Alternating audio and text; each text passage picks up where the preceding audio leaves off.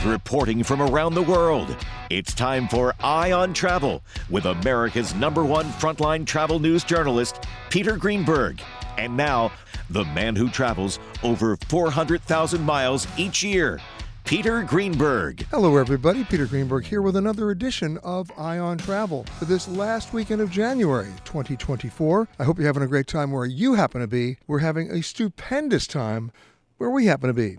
Get out those maps, boys and girls. 45 degrees, 30 minutes north, 73 degrees, 34 minutes west. Where are we? We're at the legendary Ritz-Carlton in Montreal, in Quebec, in Canada. And a little bit colder than normal, but you know what? I spent 5 years in Madison, Wisconsin. This is nothing, and we're having a great time. Of course, you can always reach out to me. You know the drill. Email me to peter@petergreenberg.com with your name, phone number, question, or problem. We will solve it right here on the air. The Ritz-Carlton Hotel here is legendary. It's over 100 years old. It's one of the older buildings here in downtown. It's on a great street, right down the street from the Montreal Museum of Fine Arts, which I love. So much tradition here, so much history, and the food is so much better than it used to be. Of course, there's even a Daniel Boulud restaurant in this hotel, so you can't go wrong there. We'll talk about the hotel a little bit later, but let's get to the news, and there's a lot of it. And of course, once again, it's surrounding the Boeing 737 MAX 9 and the continuing investigation by the NTSB, by the FAA, now Congress, individual airlines themselves, and it's going to get worse before it gets better. Let me give you a little timeline here that sort of sets the scene of what we're talking about. Today is only the last weekend of January, but let's go back to January 5th. The Boeing jet, operated by Alaska Airlines, loses a door plug in midair. The whole door assembly sort of flies out, forces an emergency landing. The plane was going between Portland and Ontario. Of course, it never made it, turned right back around, made an emergency landing back in Portland. Then on January 10th, a United Airlines flight makes an emergency landing in Tampa after a door indicator light turns on. Everybody's now laser focused on missing bolts because they're starting to find them in other planes. On January 15th, a New York-bound Virgin Atlantic flight was canceled just moments before takeoff. Why? An alarmed passenger looked out the window and said he spotted several screws missing from the plane's wing. Oops. January 18th. No relationship to what's going on here, but it was in the news. An American Airlines plane slipped off a snowy Rochester runway. January 20th, that was my birthday, a Delta Airlines Boeing jet, the nose wheel falls off just before takeoff. January 21st, an oven fire causes an American Airlines flight to divert to Houston. And then just a few days ago, Alaska Airlines basically said that their company had found loose bolts in many of its Boeing 737 MAX 9s. And then last but not least, the CEO of United Airlines now making a statement that they're now considering buying Airbus planes instead. Not a good time for Boeing, but maybe a great time for us because finally people are realizing the safety culture that's so flawed that has to be fixed. Now, the FAA has already announced they want increased inspections of these planes. The airlines themselves are now saying we're going to do it ourselves. But that's not the issue. The point is, who's doing the work? Who's doing the inspection on the assembly line? Who's certifying the planes as safe to begin with? And therein lies the problem. For more than 4 decades, Boeing and other manufacturers like McDonnell Douglas in those days, Lockheed, were allowed to self-certify that their planes were airworthy to begin with. Think about that, right? How do you self-certify? With somebody called an FAA-designated inspector who's on the payroll of, guess who? The manufacturer. That's really the issue that we're talking about. And if that doesn't scream conflict of interest, I don't know what does. But we're just getting started. Because not only did they certify the planes as safe, and they work for Boeing, but then in the manufacturing process, the assembly line, guess what? They were inspecting the work, and they're paid by Boeing, or McDonnell Douglas, or Lockheed for that matter. Therein lies the big problem. So now, it's one thing for the FAA to say, we want more inspections. We're going to do a big safety audit. It's another for Boeing to say, we're going to stand down for a day and just have an internal meeting and figure out what's wrong with our company. But guess what? Who's going to do the inspections? The FAA doesn't have the staff, doesn't have the resources, and doesn't have the budget to do it. So who's showing up? What independent agency is there out there to do the work? So we have 171 planes that are now grounded, that are operated by Alaska Airlines and United. And we may see more, because once you realize that it's a safety culture question, then it's no longer particular to one particular aircraft. So guess what? Mark my words, they're not going to be increasing the inspections on Boeing 777s. They're going to be increasing the inspections on the 787s, the Dreamliners. Not to mention the planes that are already flying that are not the MAX 9s, but are other incarnations of the 737 model, which is still the most widely used plane in the world. So that's where we stand right now. A company like Boeing almost at a standstill. The FAA paralyzed because they don't have the budget to fix it. But we all know what the problem is. So as we continue to move on, we've got to learn how to fix a problem that's been with us for 5 decades, for half a century.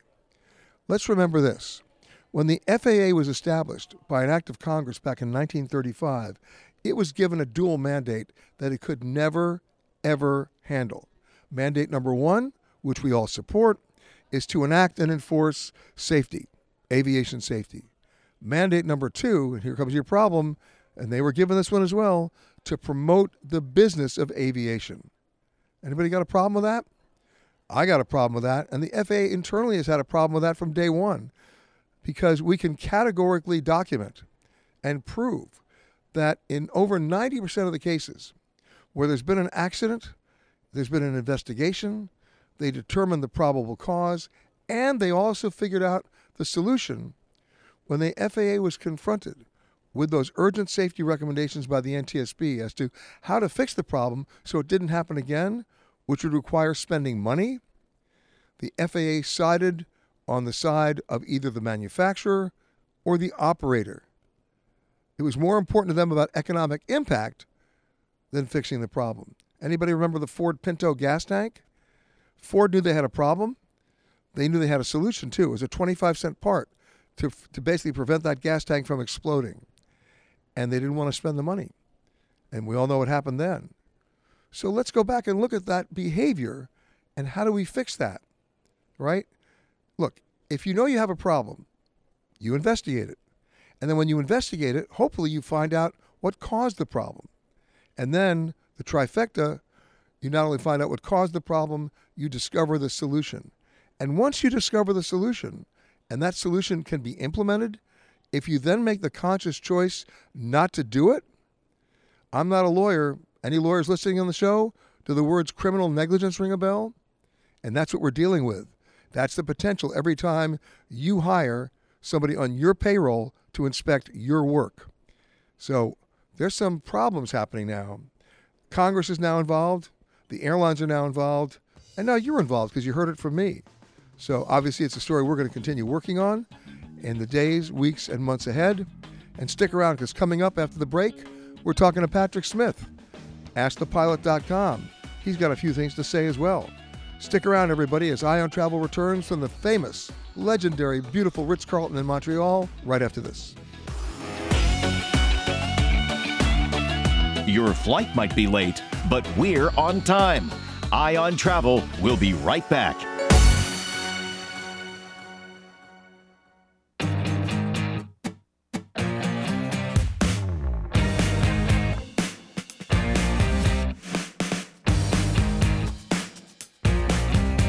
Once again, here's Peter Greenberg.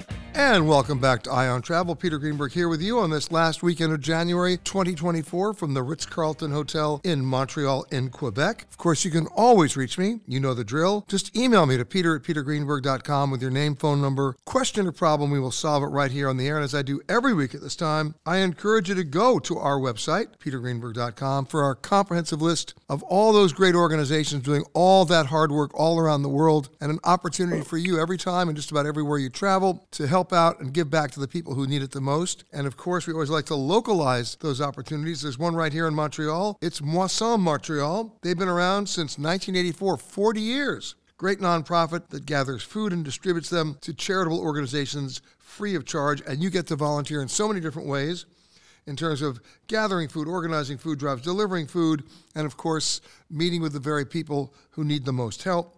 If you want more information on how you can volunteer when you're here, that's easy. It's Moisson, Moisson, Montreal, that's one word, moissonmontreal.org, or go right to our website, petergreenberg.com, for the comprehensive list on a global scale.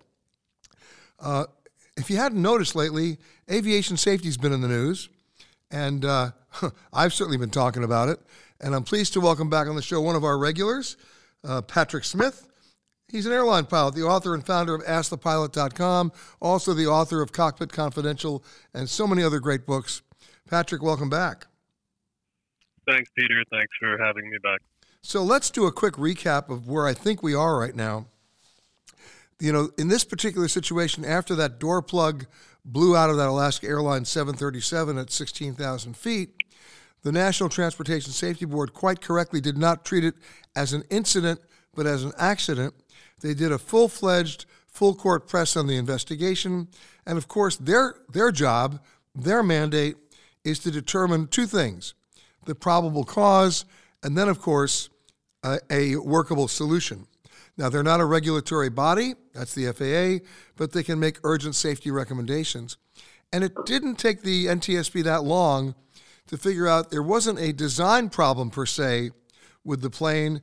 There is a manufacturing and assembly problem with the plane, which of course goes right back to the assembly line, not for this plane, but for other planes. And as you know, Patrick, within 36 hours of the grounding, the initial grounding of this plane with an emergency airworthiness directive from the FAA, other airlines, meaning United and Alaska in particular, reported finding either loose bolts or missing bolts on their planes.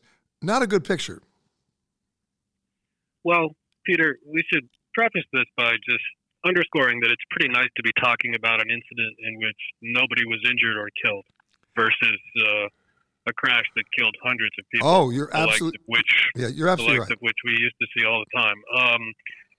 Having said that, and the emergency that resulted from the door plug coming off the 737 was fairly routine from a pilot's point of view. But, with that out of the way, we have to be clear that that's not really what this is about and not what all the follow-up has been about. The real issue is what could have happened had the door plug, say, struck the stabilizers in the back of the airplane, causing a catastrophic structural problem of some kind, something like that. And really what we're looking at now is what negligence is involved. What does this incident say about Boeing and their manufacturing processes, and what does it say about the MAX, the 737 MAX? As we all know, the MAX suffered two tragic crashes some years ago, the Ethiopian Airlines incident and the Lion Air, the Indonesian one. And the plane was grounded for a considerable amount of time, and the reputation of the MAX has always been tainted, and the reputation of Boeing has become tainted of late.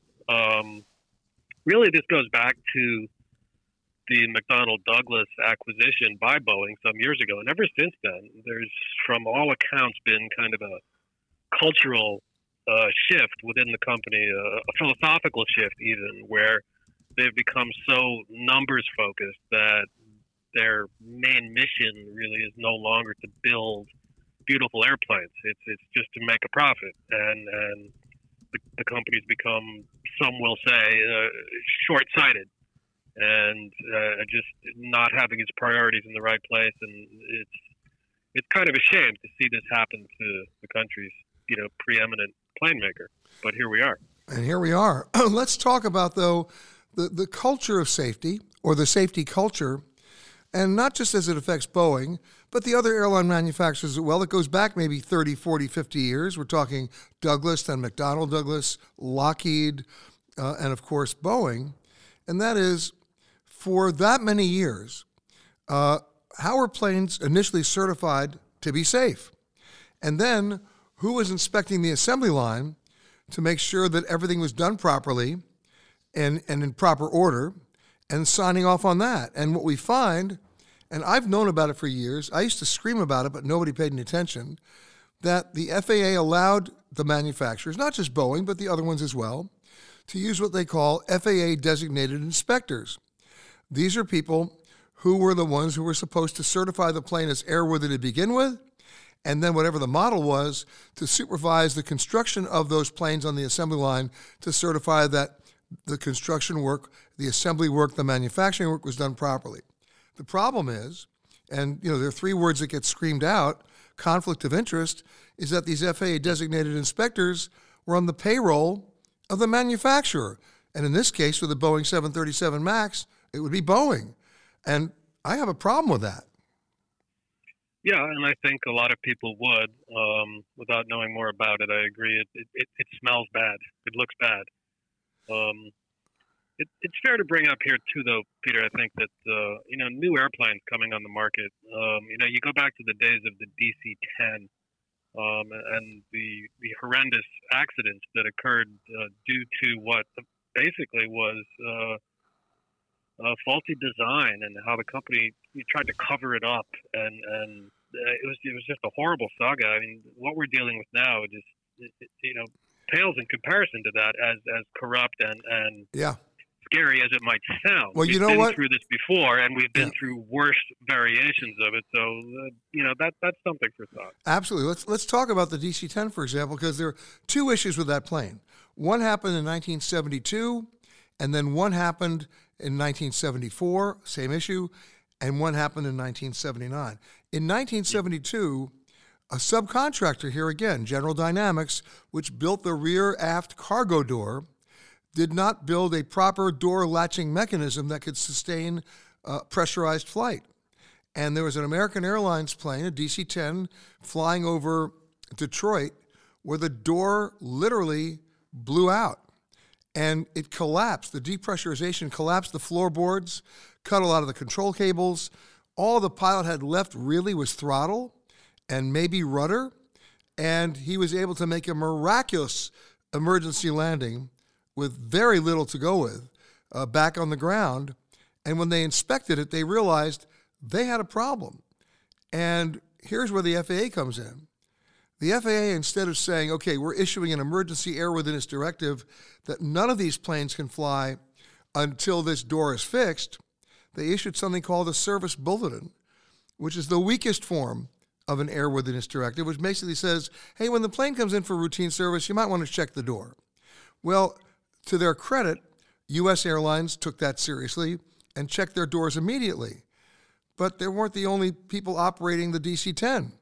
And in 1974, a Turkish Airlines DC-10, where they never got around to inspecting the door, that door blew out at a much higher altitude and cut every control cable, and everybody died. That was the first issue with the DC-10 and a subcontractor. But the second issue with the DC-10 were the wing pylon mounts on the left engine of an American Airlines DC-10 that did not hold, and that the engine literally flew off the plane on takeoff in Chicago, American Airlines Flight 191. I remember it well, May 25th, 1979. The plane quickly became inverted and everybody died, and that still ranks, Patrick, as the worst aviation disaster in terms of loss of life in U.S. history. And interestingly enough on that, when they did the investigation, what they found was that there was something specifically in the airline's manual that was issued by McDonnell Douglas that said to the operators, which would be American, United, Western Airlines, Continental Airlines, that when you're doing an engine change, don't use a forklift truck. It can't maintain the proper pressure and support, and if it loses pressure, it will weaken the pylons and weaken the support. And American felt they could do the engine change with a forklift and save 4 hours per engine change. And guess what? Take this hold for a break, and I'll answer that when we come back. How about that for a cliffhanger? Back with more right after this. Have a travel question or problem? Just email Peter at peter@petergreenberg.com, and we'll solve it on the air.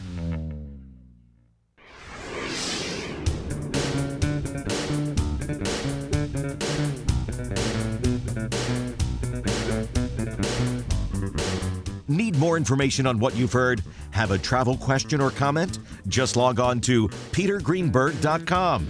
Now, here's Peter. Peter Greenberg back with you from Montreal, talking to Patrick Smith, author of AskThePilot.com, telling the story of the DC-10 and the FAA. Because what happened was when American Airlines felt they could violate the service manual and save 4 hours per engine change by using a forklift truck, on this particular plane, which was in the service area at the maintenance base in Tulsa, they had 2 of the bolts fastened using a forklift truck when the lunch whistle blew. And everybody went to lunch. And during lunch, the forklift truck lost hydraulic pressure, and the weight of the engine on those 2 bolts was so great that it broke one bolt, bent the other. They didn't inspect it when they came back from lunch, installed the other 2 bolts. The plane flew as a ferry flight to Chicago, loaded up on Memorial Day weekend with a full load of passengers, and we all know what happened when it took off from Chicago. The question is, where's the FAA's responsibility since American Airlines told the FAA they were going to violate the manual and the FAA looked the other way? So we have to go back and realize that if they're not doing proper oversight, it's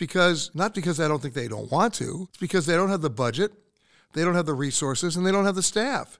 And I think that this recent issue, as you said quite properly, Patrick, where everybody was really lucky that nobody died, and we should be satisfied with that, or at least thankful for that, still brings up the question as to who's watching the store.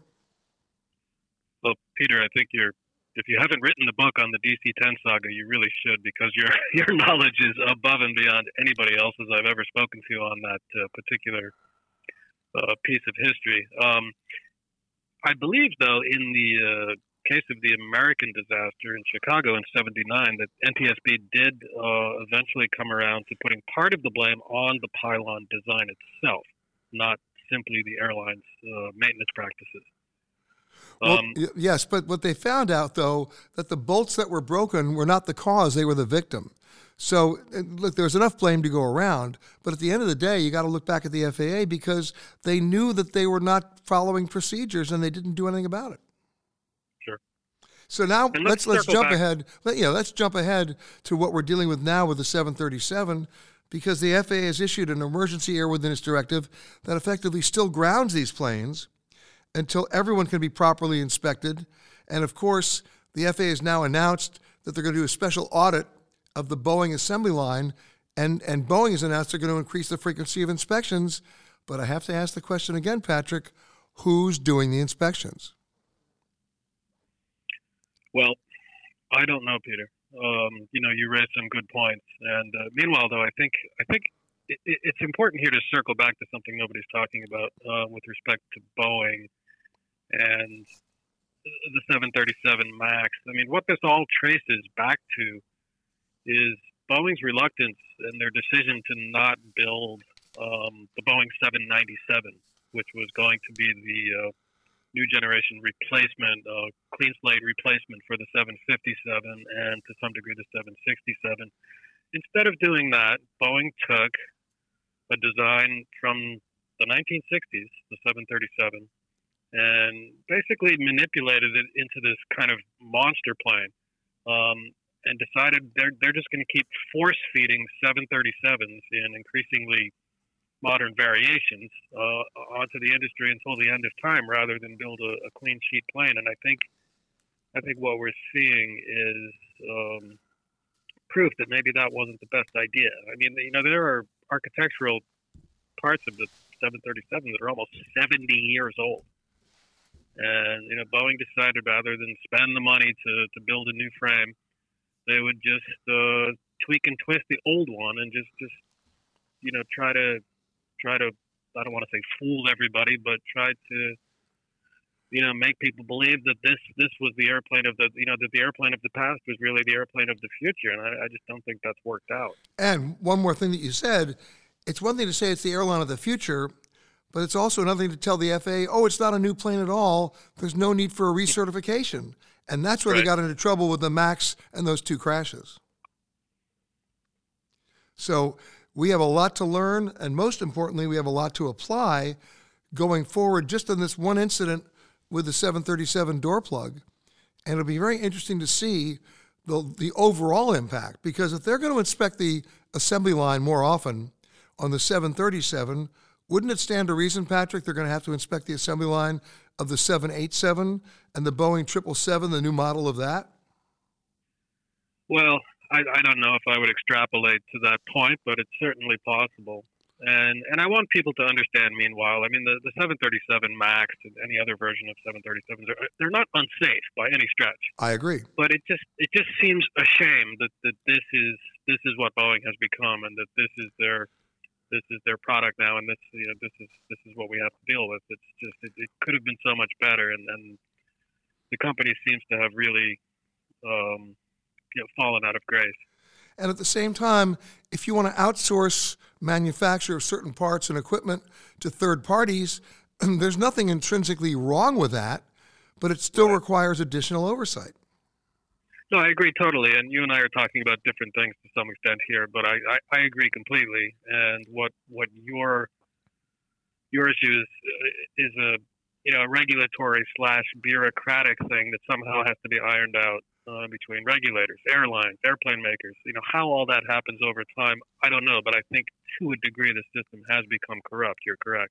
Well, Patrick Smith, we're going to continue this conversation. Always a pleasure to have you on the show. I can still say Happy New Year because we're not done in January just yet.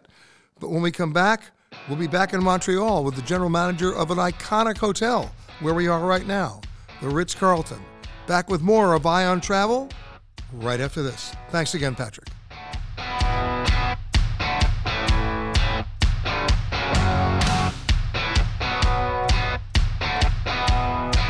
Please remain seated with your seatbelt fastened.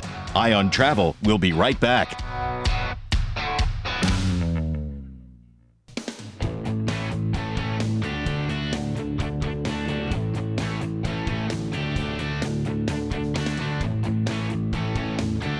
Now, back to Eye on Travel. Peter Greenberg back with you as Eye on Travel continues from the Ritz-Carlton Hotel right here in Montreal in Canada. And of course, you can always reach me. You know exactly what to do. You just email me to peter@petergreenberg.com with your name, phone number, question or problem. We will solve it right here on the air.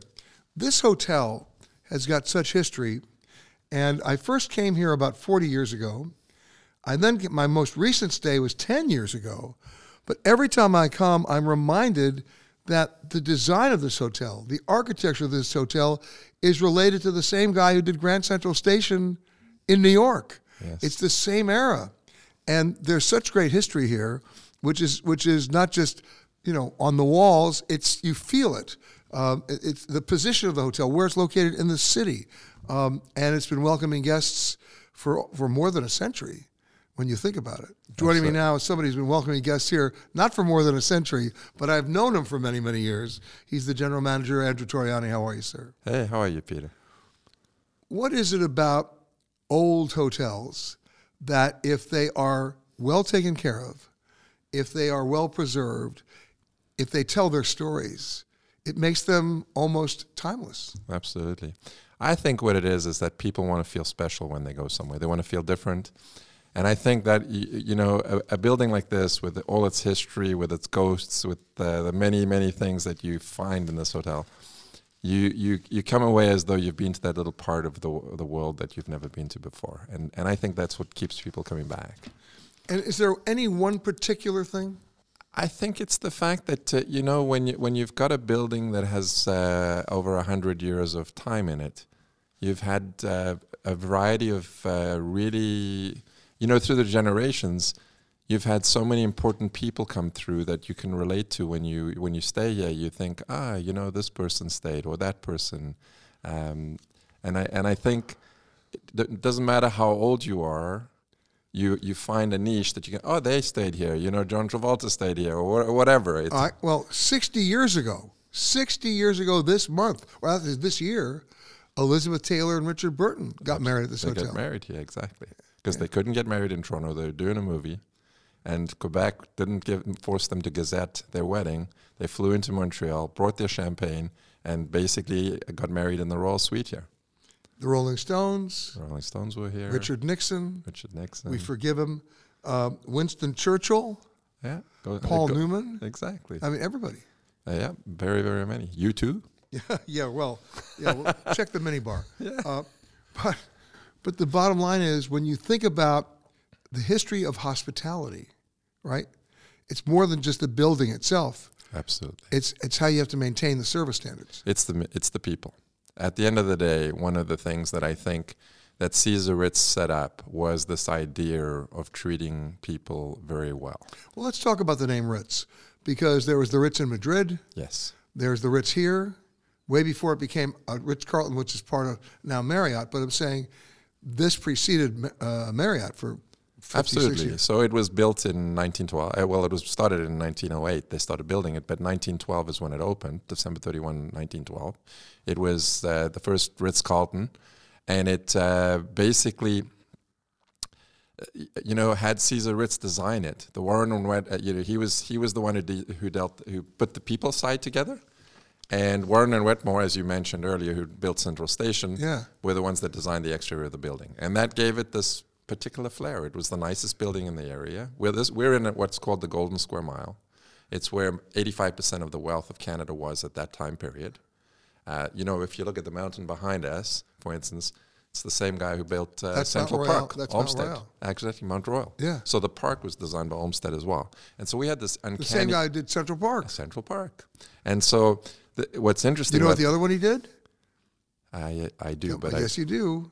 The Vanderbilt Mansion in exactly. Nashville. Yeah, that's right. Yeah. But what's interesting about it, we had this uncanny connection as well with New York. And so it brought a sophistication to Montreal. We already had the French culture, but we had that sophistication that came from New York to And of Montreal. course, in those days, they came up by train. They came up by train, exactly. Amazing. So there was a luxury train trip up to Montreal, down to Central Station, just around the corner, and up into this hotel. And of course, when we talk about trains in Canada, I mean, the trains built Canada, right? The original Canadian Railroad. Absolutely. That went it was Trans-Canada. It went all the way from Ottawa to Vancouver. And if you look at Canada today, when you look how big it is, it's the second largest country in the world. And when you look at it, we're within 100 miles. 90% of the population is 100 miles from the border, because we all follow the rail from the east of Canada right across to Vancouver. And of course, in those days, you had the railroad hotels. Yes. Right? And that was the old, Canadian Pacific Railroad. Amazing. I go back to the days of Canadian Pacific Airlines, but that's another story. We're talking to Andrew Toriani, the general manager of the Ritz-Carlton here in Montreal. When we come back, an interesting story about a sense of place and my story about what happened the last time I was here. Back right after this. Your flight might be late, but we're on time. Eye on Travel will be right back.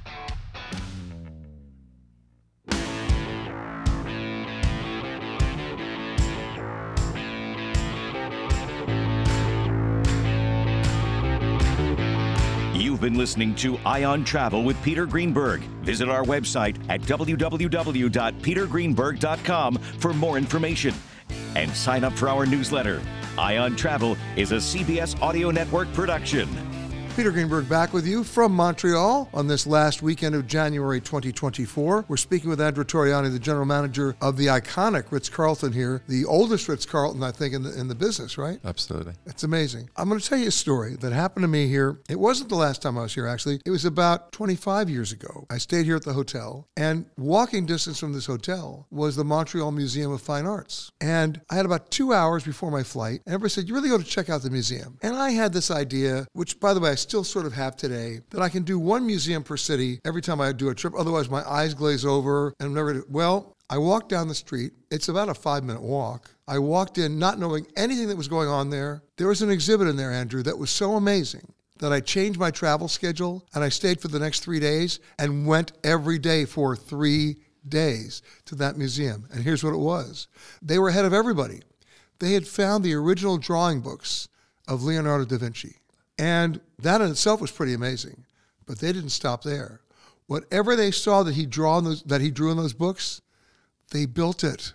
Yeah. And that's what the exhibit was. Absolutely. And when they built it, that's when you realized, wait a minute, let's forget about the Mona Lisa here. This guy designed and invented the helicopter but didn't know it. He designed and invented building structural supports for domes that are still being used today but didn't know it. I mean, everybody talks about who would you like to have dinner with? Just one person in history. Everybody says, oh, Albert Einstein. No, it's Leonardo da Vinci. I agree. This guy was so far beyond the Mona Lisa, and it happened right here in Montreal. Absolutely. Yeah. Well, you know that we're extremely blessed with that museum. That museum is actually 7 museums now put together, and they always find something fascinating to go to there. And like I'm not an art person, but I'm always amazed when I go in there and I look at something and I see it, and it just really sort of makes me think about art, actually. And I am the world's worst artist and could not name any piece, But honestly, I go over there and find it as an absolutely fascinating place. Well, I think they've had a history, to tell you the truth, of really good curators, which is what makes great museums. And I think that's what makes it become such a special place. Well, it's about 2 minutes away from us. It was so special to me. You got 3 more nights out of me here at the hotel. We'll get you for another 3 nights. I know you will. No, it's that amazing. But when people come to Montreal for the first time, what's the biggest surprise to them about this city? I think it depends on where you come from. I do think, we often, in our sales piece here, we use this tag of it's Europe without the jet lag. And I think that's what the surprise is. You get a really European feel. And I think the great part is our American cousins bring this friendly approach. And I think Montreal's adapted both. And I think that's what makes the difference here. When I think about it. Somebody said to me, should I go to Paris this summer? I'm going, are you nuts? It's the Olympics. It'll be a madhouse. Do you want to go to Paris? Go to Montreal. It's got the French flair. It's got the French influence. It's got the French language. It's got the French food. Yes, absolutely. Right? French clothes. Yeah. The whole thing. It's a city with a lot of character, and it's still it's one of those cities you can come to, feel safe. You go to the corner, you're lost. You open your map. Those people that still use maps, someone will actually ask you, can they help you? And I think that is something that we're really blessed with still in this city. Because there's not a lot left that will engage with you on the street. And that's changed, because when I was first here, that was not my experience. But it's changed now. Yes, and as I say to you, I think that's where the U.S. has brought something, and the rest of Canada brought something particular to Quebec that has evolved over time, especially the city of Montreal. And of course, if you look at the map, Montreal becomes a great hub for you to do day trips outside of the city and see so much more. Absolutely. And we set up with an entrepreneur where we're doing longer distance day trips for our guests. He's got a seaplane. He'll fly you to Niagara. You do a day trip to Niagara and back. Come on. Absolutely. Quebec City, we've organized this for people now, and of course the Laurentians. Absolutely, Laurentians anytime. When do they do the mapling off? Well, generally it starts in end of February, beginning of March. Coming up. Depends on how the weather turns. If you haven't done it, you need to do it. Have patience. Get up there. Exactly. It's maple. It's Canada's oil. Exactly. By the way, they used to have maple syrup robberies and maple syrup kidnappings. I mean, it was their gold. Absolutely, it still is. It's still a huge part of our economy.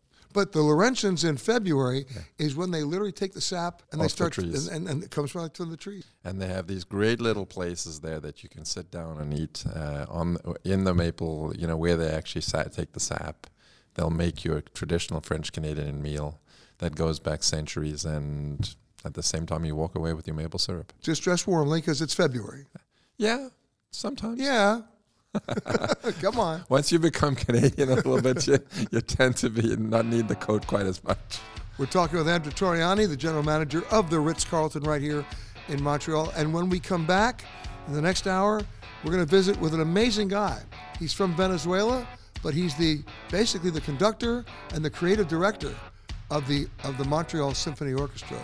An amazing guy. So stick with us. When we come back to Montreal, that music means we're out of time for this hour. We'll be right back right after this. Thank you so much, Andrew.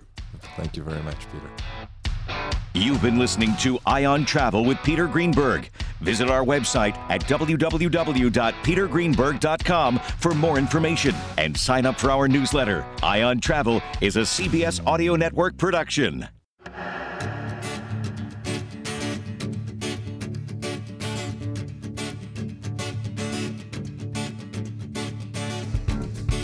With reporting from around the world, it's time for Eye on Travel with America's #1 frontline travel news journalist, Peter Greenberg.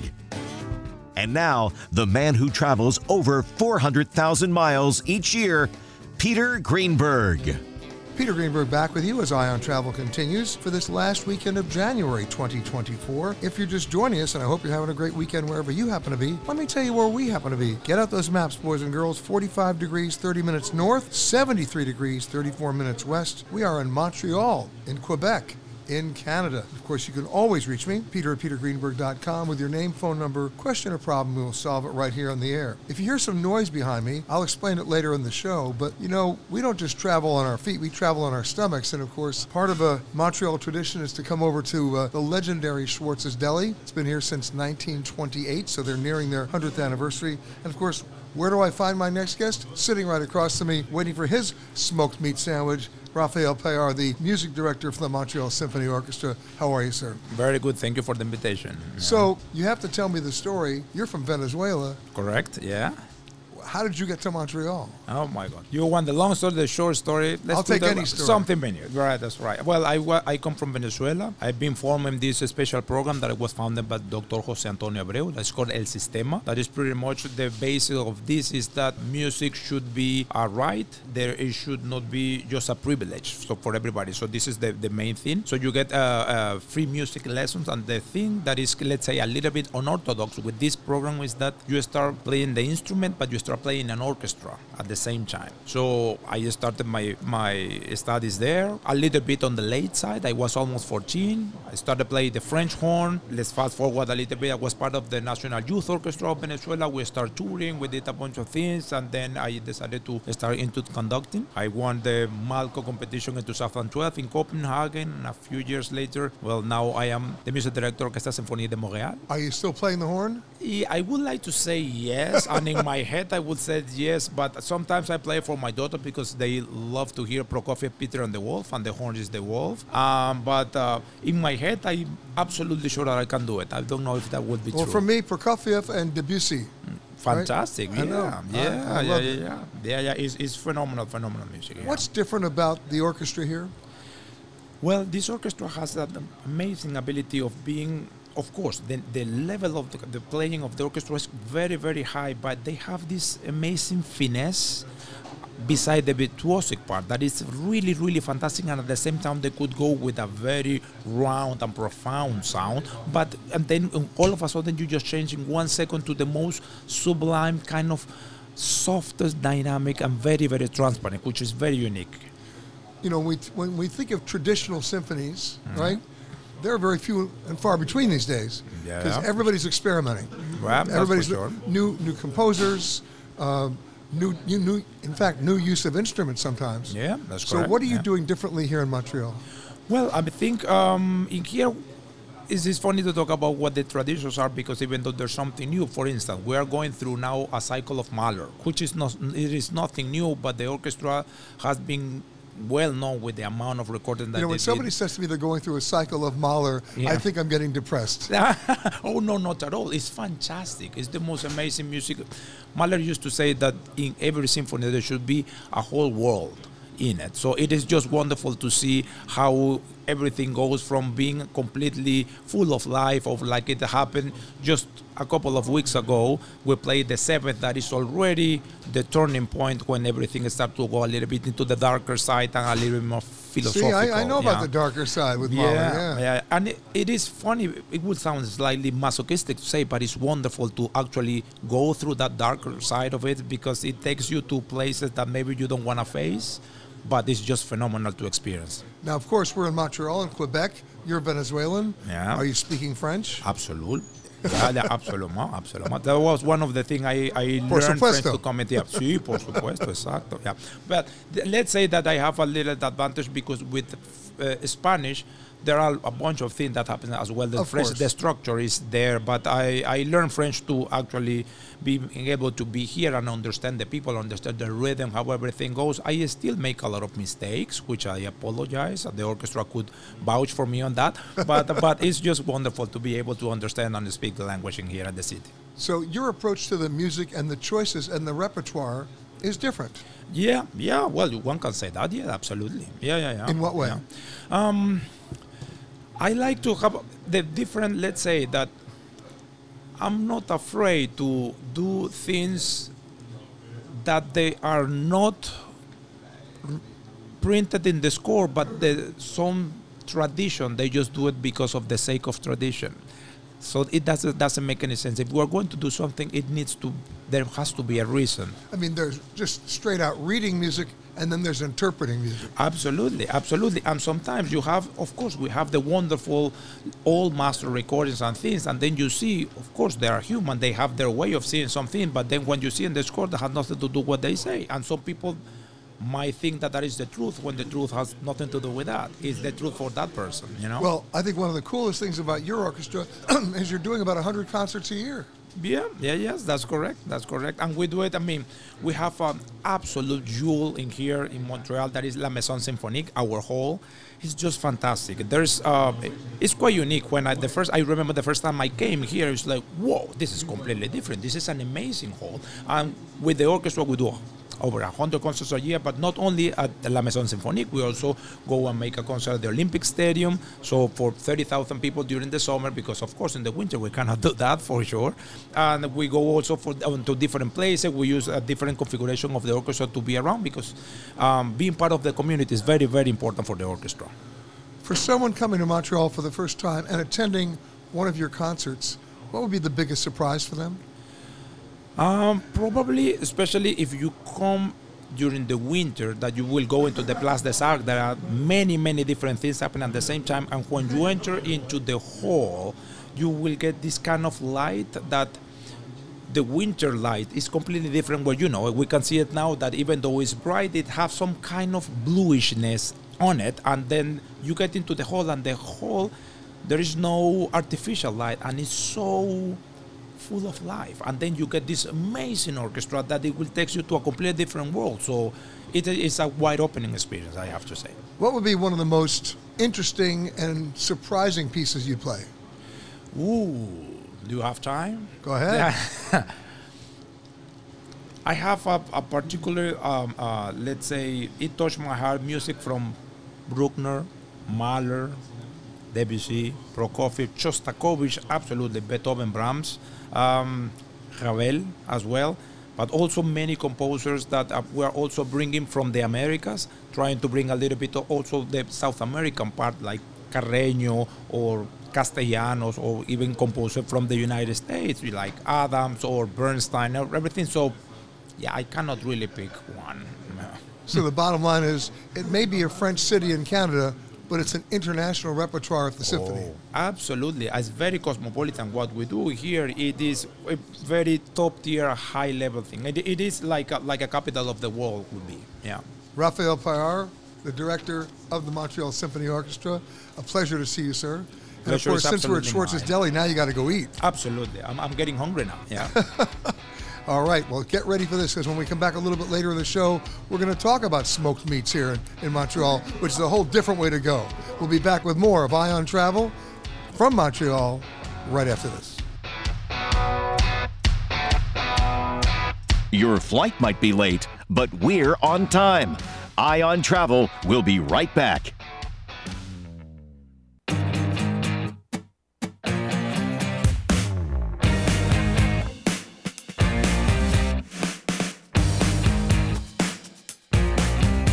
Once again, here's Peter Greenberg. And welcome back to Eye on Travel. Peter Greenberg here with you as we continue on the last weekend of January 2024. You know the drill. If you want to get in touch with me, just email me, peter@petergreenberg.com, with your name, phone number, question, or problem. We will solve it right here on the air. And as I do every week at this time, I encourage you to go to our website with the imaginative name, petergreenberg.com, for our comprehensive list of all the aid and relief organizations doing all that hard and essential work all around the world, but opportunities for you to get up close and personal and and give back to the people who need it the most every time and just about everywhere you travel. We always like to localize those opportunities whenever we travel, and of course Montreal is no exception. Check out Moisson Montreal. It was founded back in 1984, so that's basically 40 years ago. They're a great nonprofit that gathers food and distributes it to charitable organizations free of charge, and you can volunteer in so many different ways, gathering food, organizing food drives, and of course distribution, and a great way to spend some of your time when you're in Montreal, because as I say every week when we talk about these things, you're meeting the very people who live here. Who better to give you the all-time best tour of Montreal than the locals that you just helped? If you want more information, it's easy. It's Moisson Montreal. That's MOISSON Montreal.org. And of course, our website, petergreenberg.com, for the comprehensive list on a global scale. One of the great discoveries I got a chance to make many years ago, and I have to say, before I made it, I was one of the ignorant masses. I also made another similar discovery in the United States, and in particular in one state, Wisconsin. I've since expanded to others, where I didn't really understand the widespread influence, the history, the culture of the indigenous people. You know,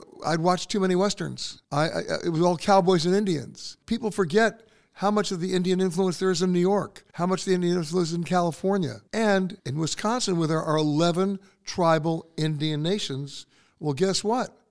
It's even bigger in Canada.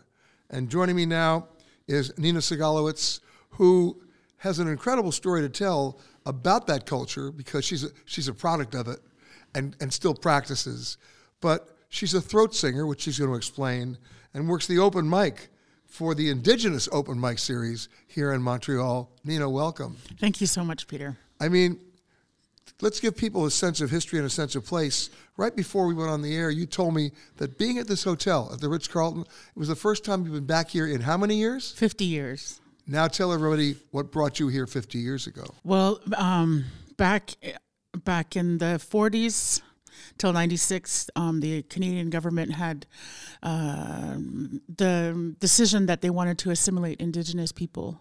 So they opened residential schools where they forced Indigenous children to be, they had to go to these schools and strip them of their cultural identity.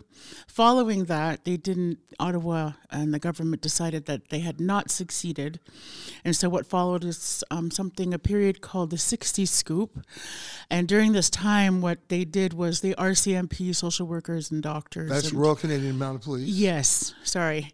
Dudley Do-Right, for those of you who may not remember that. They went into our homes and our hospitals, and they stole our babies, our Indigenous babies.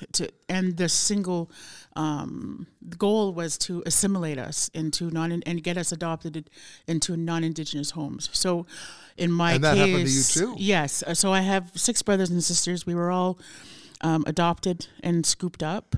And I was born in Fort Smith, Northwest Territories, which is north of Alberta.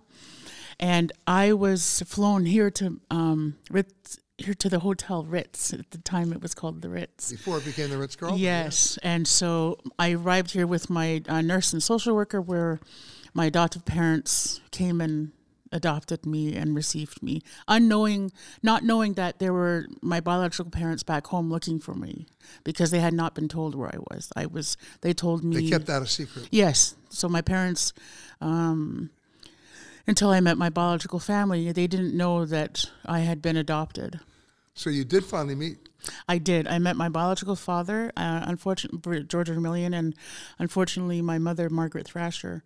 I never met. She passed away. But I did get reunited with my brothers and sisters. But in terms of your background, your heritage, your culture, you're perpetuating that now. You're carrying it forward. Yes. My mother was Inuvialuit from Inuvik. And for those who don't know where Inuvik is, we're just east of Alaska. So it's Alaska, Yukon, and then Northwest Territories. And so the Alaskan Inupiat and Yukon and the Inuit are all very much related. So that's where my mother is from. And my father is Dene from Alberta, which is very close to the Navajos. For those who know the Navajo Nation, we're related. And here you are in Montreal, not by choice. No. But here you are living happily ever after. Yes, sir. Yes. So tell me about throat singing. So Inuit throat singing, it's called Gatazjak, which is a game that Inuit women have been doing for thousands of years. And the sounds and the songs, that there's a repertoire, and it's a competition. And back in the day, I always joked that we didn't have Spotify, we didn't have YouTube, so we had to make up games. So you hear around the world that, for like the dice or cards or different games with stones were made. In the Inuit, for those who don't know, Inuit is the word in Canada that we use for Eskimo. So for Inuit, the women, we would sing and compete. So it's kind of a call back, like a back and forth. And the songs that we sing are imitations of nature. And the first woman who laughs is the loser. So sometimes we would bet. So if I saw another woman with a traditional parka, like an amautik, wearing, and I thought, oh, that's beautiful, I want that. So I would say, I'm going to challenge you to sing some songs. And if I win, then I get your parka. All right, so I'm not giving up my jacket today, but can you sing a song for me? Yeah, so I'm gonna I can do a few songs. Usually this is sung at 2, and if you you Google my name on YouTube, you'll see what actually it sounds like with 2 women. But these are some songs. So this is the goose.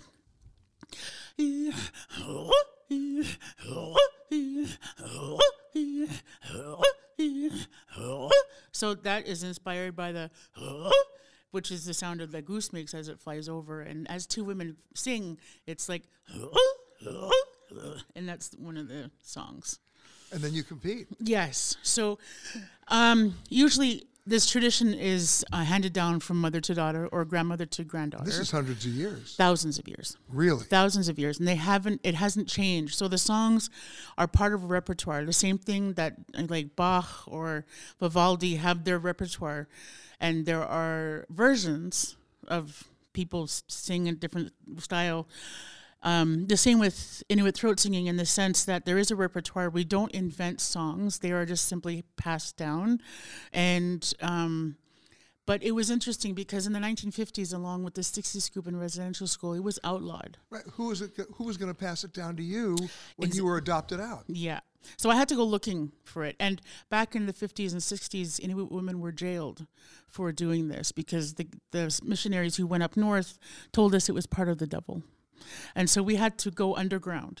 A lot of cultures, for example, like I was raised in the Jewish and Filipino community, and I understood through the Holocaust, that the mothers would sew pieces of the Torah into the coats of the children to keep their faith strong. Yeah. And so the same thing with Inuit, our resilience is as strong in the sense that the women would sing in secret to keep that tradition alive. So for someone coming to visit Montreal, yes, can they go to open mic night? Actually, open mic night was the 3rd year in a row, and it happened in November, and it should be happening every November. But there are events across Montreal that celebrate. For example, June 21st is National Aboriginal Day. On Turtle Island, there used to be 500 different nations. Meaning in the States and Canada, there was 500 nations. In Canada, there's only left 52 because of all the assimilation and the genocide. And in Quebec, there are 10 nations in the Inuit community. And so if you come to Montreal, there are numerous amount of Indigenous events throughout the summer, throughout the autumn. Is there one particular website where people can get information? If you Google Indigenous Montreal community events, it will all come up. It all comes up? Yes. Yeah. And if I come to see you again, will you make me sing Goose? Absolutely. I'll challenge you. You want my jacket, don't you? I do, because I don't have one on right now. Nina Segalowitz, an amazing story, which still continues today. Yeah, and we're a lot of, one of the things that a lot of people have this misconception. Yes, we do have social problems, stemming from intergenerational trauma, from residential school, and from 60 Scoop. But I think one of the most important things that I try to do when I perform throat singing is to really help people put down the old images. You mentioned cowboys and Indians. People have had this image of Indigenous people, of First Nations, that is dated. So when I use throat singing, I try to say, we're contemporary. We went from the igloo to the internet in 60 years. That's resilience. Nina Segalowitz, a pleasure to meet you and to hear that story. and welcome back to the Ritz under better circumstances. Nakormek, thank you. And we'll be back with another tradition here in Montreal, completely different, bagels. Back with, oh yeah, you're rubbing your hands already. I know you are. love bagels. Back with more right after this. Have a travel question or problem? Just email Peter at petergreenberg.com and we'll solve it on the air.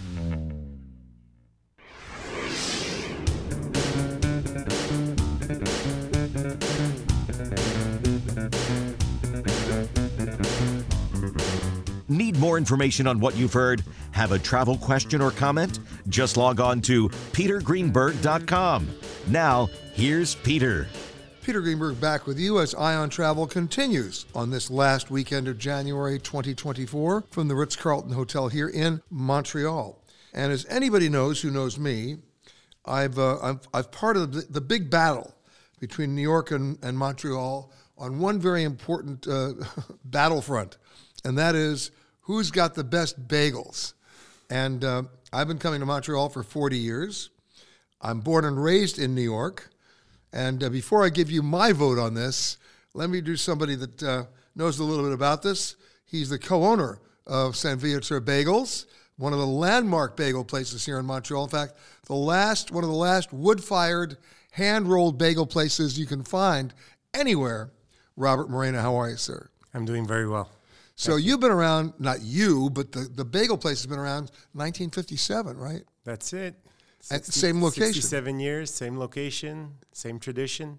And what, wood-fired? Absolutely. Everything is, all the dough is hand-rolled. Hand-rolled, boiled in honey water. Okay, I want to talk about that for a second. Sure. Before we get to the honey part, talk to me, because everybody's always told me that the real pivotal point of a great bagel is the water. Is that true? It goes without saying at this point. Definitely the water has something to do with it. And we say it primarily because it's something that New York, New Jersey, Los Angeles, no one can replicate our water. Well, let's stop right now. Los Angeles can't even come in a distant third. The water in LA is terrible for bagels. Seriously, the worst. But I mean, you guys are neck and neck with New York, that's for sure. Indeed, we are. So now, how many bagels are you doing in terms of variety? We have about a dozen different varieties at the bagel shop. And they've evolved very slowly. We used to have about 5 or 6 until very recently, and now we put energy and effort into developing newer flavors. All right, so the number one has got to be what, the sesame seed? Sesame seed is our regular dough, our plain dough. Right. It's the go-to. All right, now we have the bagel called the everything bagel, but you call it, what, fully dressed? All dressed. All dressed. Yeah. Okay. Then you've got the raisin. Cinnamon raisin. Right, your blueberry. Blueberry. Onion. Yes. How am I doing so far? You're doing great so far. Yeah, onion. What else do you have? Help you out. The poppy seed, the plain. Poppy seed, plain. Don't forget the caramel. We had this discussion. Oh, the caramel. Okay. Maple apple. All right. So now we talked about and the whole wheat. And the whole wheat. Okay. But we talked about the water. But when you actually make the dough and then you actually roll the dough, right? When you finish rolling the dough and making each bagel by hand, rolling it, right? And I was actually in your place yesterday and I made some. You actually had me do the dough and roll it and cut it. And the first 4 or 5 were pretty pathetic. But yes, right? Listen, I'm going to be honest. Considering you only made 24 bagels yesterday, you did pretty well. Well, we ate them later. Yeah, you did pretty well. But when you finish rolling them, then you throw them in the water, the hot boiling water, right? And that water's also got honey in it. Where's the honey from? The honey right now is from Florida. we bring it in from Florida. Yeah. Okay, well, in massive totes of about a ton each shipment. Really? Yes. And we don't use a lot in a day, but in a year, it adds up. All right, so the Florida comes from honey. The honey comes from Florida. Yeah. Then it's boiled and then it kind of rises to the surface. And then you got wood fire going on there and you stick them in the oven. Indeed. How long? It takes about 20 minutes to cook a bagel proper. All right. Now your store, for the sake of people who don't know it, is not a big location. It's tiny. Yeah, it's not a big place. And how many bagels are you doing a day? In and around 1,000 dozen. So 12,000 bagels a day, more or less. And they get consumed. Every last one. Wow. Every last one. We are always at full production, full manufacturing capacity since the 70s. Is there a bagel you no longer make? Yes, then you know what? That's a great question. The flaxseed bagel. Ugh. Yeah, it was. Whose idea was that? My brother Vince's, but he loved it and still loves it, but it got cut from the roster. It is no longer. It got 86th. Okay. Yeah, it's gone. But, you know, if you take a look at Montreal, you got a lot of big bakeries around here. They're still around, like Fairmount, and right? And there, everybody comes up. I cannot leave Montreal. I'll be honest. I can't leave Montreal without a bagel. I'm glad to hear that. I can't. Actually, to tell you the truth, I can't leave Montreal without bagels. We're talking to Robert Moreno, the co-owner of St. Viateur Bagels. And now I have to tell you, and it's not just because you're sitting here, I'm born and raised in New York. I grew up on bagels, right? I moved to the West Coast at one point. I tolerated the bagels. But I have to tell you, you guys win. You guys absolutely have, not just you, Montreal has the best bagels. That's very kind of you to say. Thank you. But I'm not doing it to be kind. I'm doing it as a bagel connoisseur. We have an ongoing debate. It's an ongoing debate with New York. Yeah. It's a different product, but I'm glad you like ours more. I do. Thank you. It works. We work very hard at making the best bagel and representing Montreal in this area. Robert Moreno, I'll be back to see you with a bigger bag. Co-owner of St. Viateur Bagels. Thank you so much, sir. Thank you for having me. And we'll be back with more of Eye on Travel from Montreal. And we're just getting started with the food here. You'll see why right after this.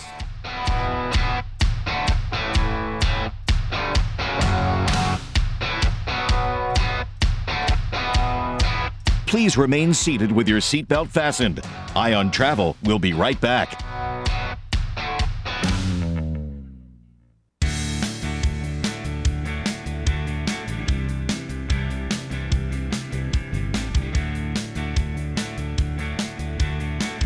Now, back to Eye on Travel. Peter Greenberg back with you as Eye on Travel continues for this last weekend in January 2024 from the Ritz-Carlton here in Montreal. Of course, you know the drill. You can always reach out to me. Just email me your name, phone number, question or problem. We will solve it right here on the air. When I was growing up, I remember watching this on my parents' black and white television. I was fascinated by it, had no idea what it meant, had no idea how to play it. I just saw people out there with these big discs and brooms, and I knew nothing about it. But then it became an Olympic sport. And the next thing you know, the U.S. won the gold medal. And now we're here in Montreal, and I'm joined by Claude Proulx, who, by the way, was a lawyer for 20 years and then decided to change midstream because right now he is the head of coaching for the Royal Montreal Curling Club. Claude, welcome. Thank you very much. Happy to be here. So how did you make that change? Well, I was, first of all, I'm retired now, so I've got more time on my hands. And I happened to be walk my dog with a woman that was a member at the club. And my dog died suddenly, and she wanted to change my my mindset and my ideas, get my mind off the dog. And so it was just a couple of weeks before there was an open house at the club. She said, come to the open house and, throw a few rocks. And have you ever seen that? Had you ever seen it? No. Brand new? That was brand new, yeah. And so then, once at the club, threw a few rocks. She said, why don't you sign up for the Learn to Curl program? Now, when you say throw a few rocks, what does that mean? Well, basically, you're just sliding the rocks from one end of the ice sheet to the other. But they're round. Yeah, they're round. They weigh about 42 pounds, made out of granite. Yeah, they are not light. No, not at all. Not at all. So they're going to stick to this, they just slide down the ice, and the ice has a certain, it's a pebbled ice, so it makes it easier for the rocks to slide down. And they go right down to the other end. And but it takes some strength to push them, right? Not that much. Really? No. Because they build up momentum. Well, and the ice is set up so that they do slide easily, How long did it take you to learn? Well, I caught the bug during that 6-week Learn to Curl program, and I've curled for 3 years now. But the trick was, the first years, I took a private course every week. So my skill set went right up during that first year. And how many people in the club? Only about 150 in terms of members. Yeah. So everybody knows everybody, just about. Yeah. It's a strong social aspect to the club as well. Many dinners or evenings. So basically what you're saying is you push the rock down the ice and then you drink. Well, basically. You can have a drink before, you can have a drink after, but not during. And, I mean, it's a game of inches, isn't it? It's a game of precision, for sure, because the objective is to get as close as possible to the center of what is the equivalent of a bullseye at the other end of the sheet. And so that's a bit, like shuffleboard or lawn bowling. It's like, because you can be knocked out, too. Yeah, exactly. So, that's everybody's got 8 rocks to throw each team. Teams are 4 players each, and everybody throws 2 rocks down. And you're allowed to try to slow the rock with a broom. Well, you can't slow it down with a broom, but you can. Some people try sweeping behind it, but it doesn't work. So, but you can accelerate. You can give and go get an extra 10 feet or more of distance with the broom by sweeping it in front. Oh, really? Yeah. So sweeping is a crucial part of the game. Wow. Now, I would think. Now, I'm not a curling strategist, but I would think that the key to winning is if you go last. It helps to have the last shot, but it's more than that.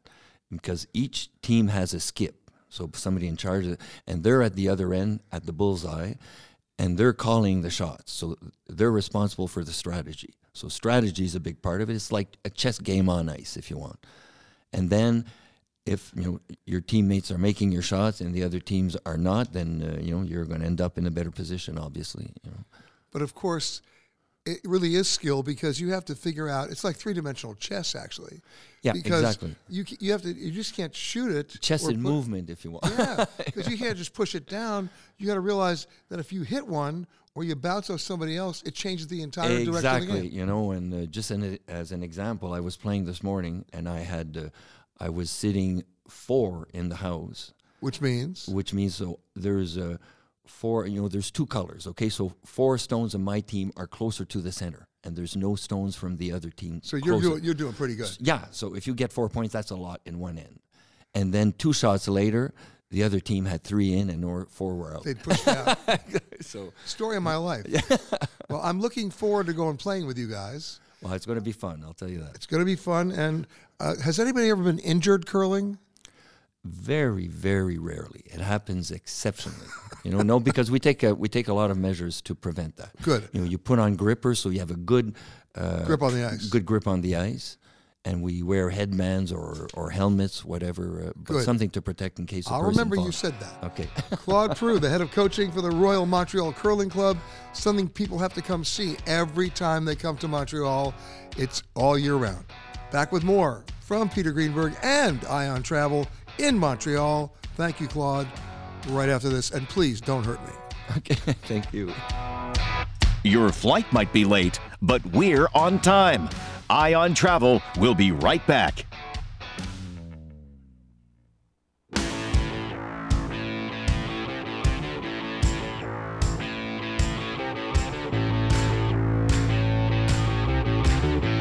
You've been listening to Ion Travel with Peter Greenberg. Visit our website at www.petergreenberg.com for more information.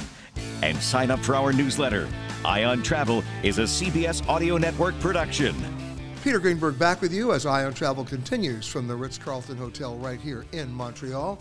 Taking your emails and your calls is easy. All you have to do is email me first, peter@petergreenberg.com, with your name, phone number, question, or problem. We'll solve it right here on the air. Let's go right to the phones. Out there in Austin, Texas, I've got Fran on the phone. Hey, Fran. Hello, Peter. How can I help you?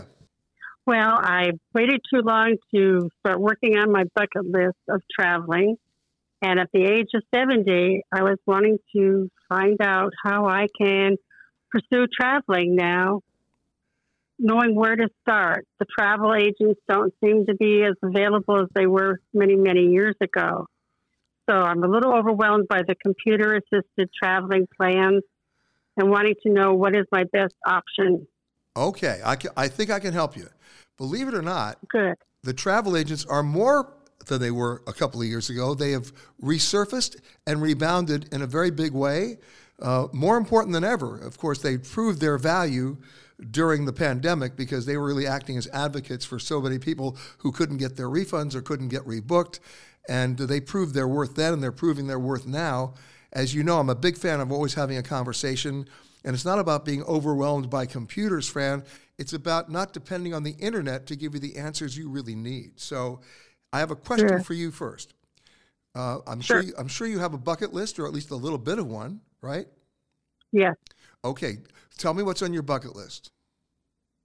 First of all, cruises, just getting away and relaxing in a calm, peaceful environment. Okay. Seeing some of the sights in Europe. Okay, so here's an answer for you. You said a cruise, but in a calm environment. It's called river cruising.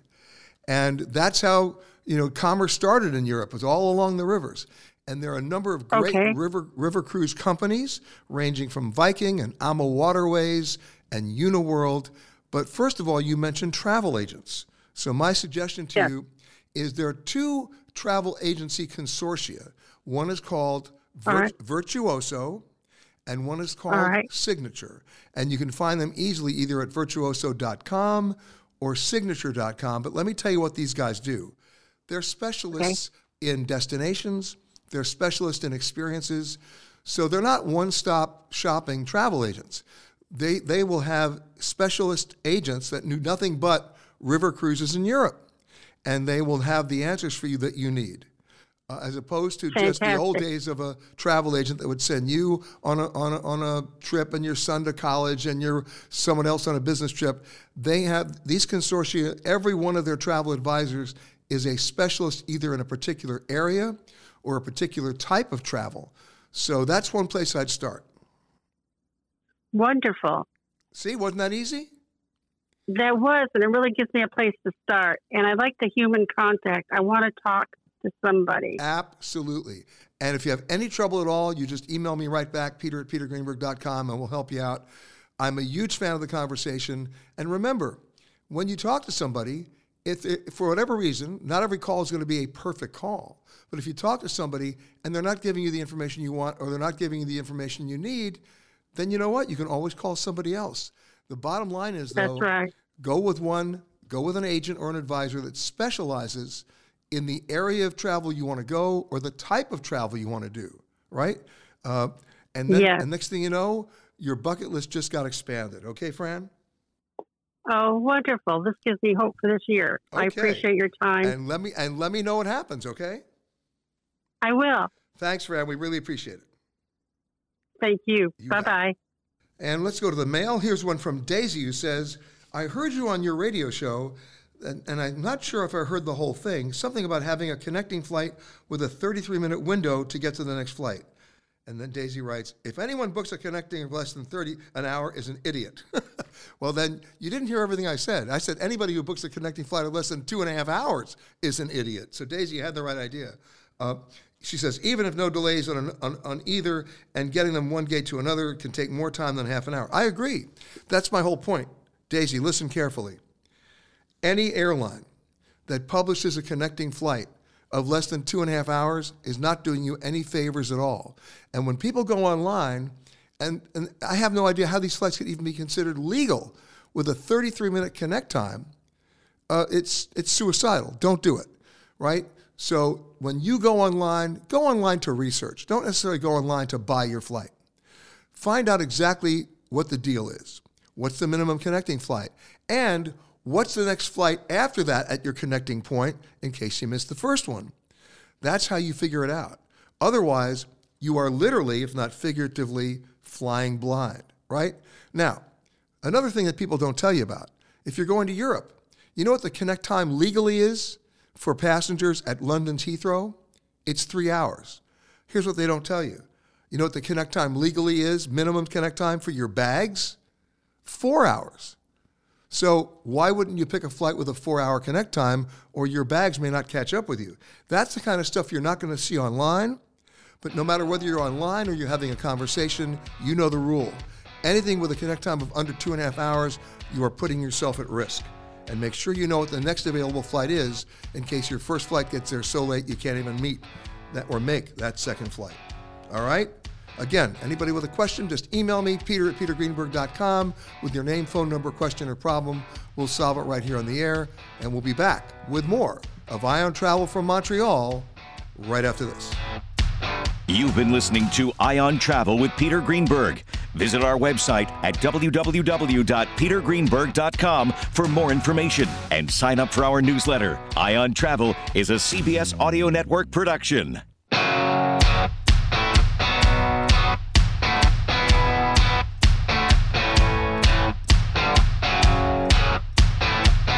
With reporting from around the world, it's time for Eye on Travel with America's #1 frontline travel news journalist, Peter Greenberg.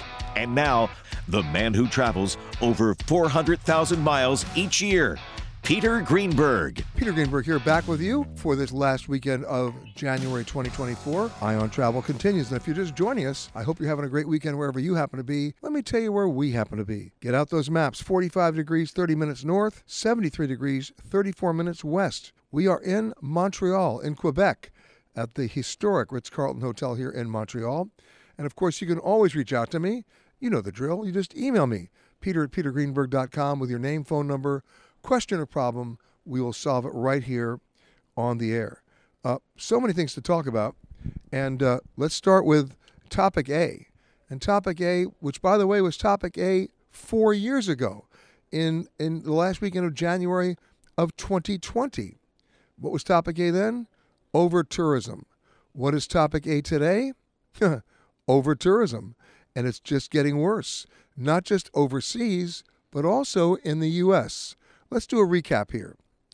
In Venice, that's in Italy, officials are about to charge a separate fee for anybody coming into the city who does not have a hotel reservation. They're trying to stop all the day trippers that make the Bridge of Sighs look like the Bridge of Thighs, right? In Athens, these numbers are amazing. Officials are trying to limit the number of daily visitors to the Acropolis. Remember last summer? They were all marching up that hill in 100-degree plus weather. People were collapsing. Well, they're trying now to limit the number of daily visitors to the Acropolis from an already staggering 30,000 people a day down to 20,000. Like that's going to make a difference. And now let's get back to the U.S. In Las Vegas, which, as we all know, likes to promote itself by saying, what happens in Vegas stays in Vegas. Well, you'd better be careful not to stop in Las Vegas if you want to take that selfie. That's right, there's a new law now.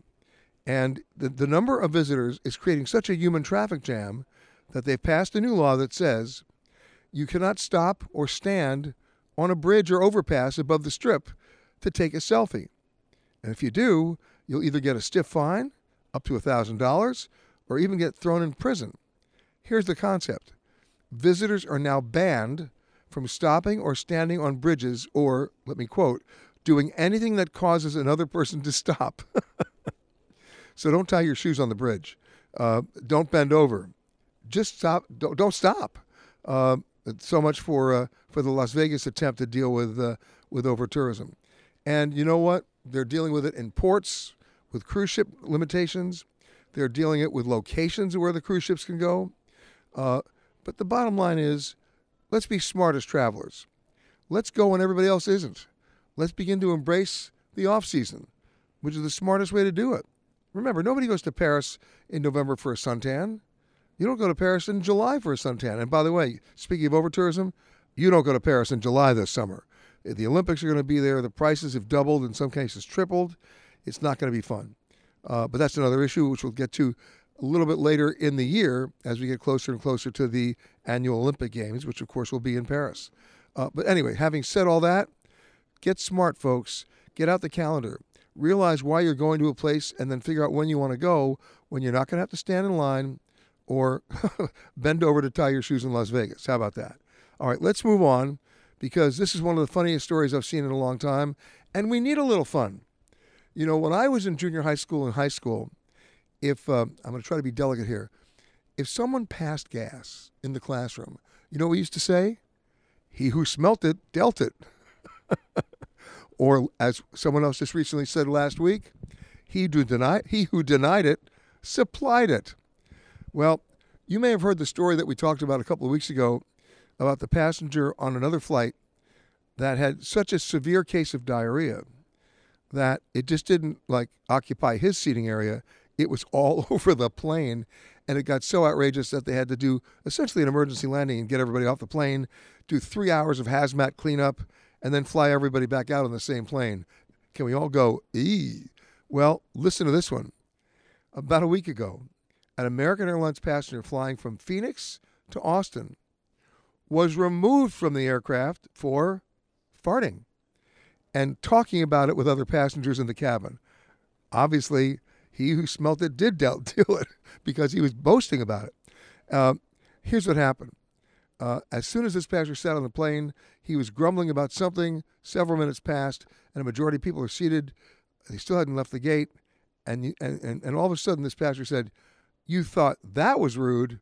Well, how about this?" And we know what he did next. Well, needless to say, he kept doing it, and he just kept on doing it and doing it and doing it, and finally, they took command, and off the plane he went. Now, here's a little story that you don't know. Now, the plane was delayed by about 30 minutes, but here's something that people don't realize. It's in the contract of carriage at every airline. What can the airline do within its rights to throw you off a plane? Right? Well, obviously, drunk and disorderly would be one. And disorderly, of course, means punching somebody out or not obeying an order of a flight attendant or a member of the flight crew. But the other reason why they can throw you off the plane is if the flight crew determines that your dress, what you've chosen to wear, is inappropriate. Now, if there's too much cleavage or there's a butt crack, you may get yourself thrown off the plane or told to go to a bathroom and change into something else. It gets crazy because those standards are not uniform, and it's up to the individual flight crews to determine what is appropriate and what isn't. But there's another issue in the flight contract of carriage that nobody knows, but the airlines know. They can throw you off the plane for offensive bodily odor. It's in the contract. So the good news for those passengers on board about that American Airlines plane is they smelt it and they dealt with it while the plane was still on the ground, and that guy was thrown off. Interesting story, right? But it happens more than you know. So if you're sitting on a plane and the person next to you decides to clip their toenails, you know what? That could be disorderly conduct. Get that person off the plane, especially if you're on the ground. If somebody's drunk, report it before the plane pushes back. And the same thing applies, of course, with offensive bodily odor. And with every plane being full these days, is it any surprise that this doesn't happen more often? This guy, of course, consciously decided to pass gas and then boast about it. Obviously, he got 86th. As I said before, we're coming to you from the Ritz-Carlton here in Montreal, in Quebec, in Canada. And when we come back, a visit to a very special place that I did the other day. And now we're talking to the people who really started it all here, the folks at Cirque du Soleil. This is truly a circus town. And the stories that start here, the stories that are done here, the people who are trained here are truly remarkable. And when we come back, we're going to talk about those stories and with the people who actually put it together, not just here in Canada, but the Cirque du Soleil performances all over the world. So stick around. We'll be back from the Ritz-Carlton in Montreal with a little visit to the folks at Cirque du Soleil. Back with more of Eye on Travel, and we promise not to pass gas right after this. Your flight might be late, but we're on time. Eye on Travel will be right back.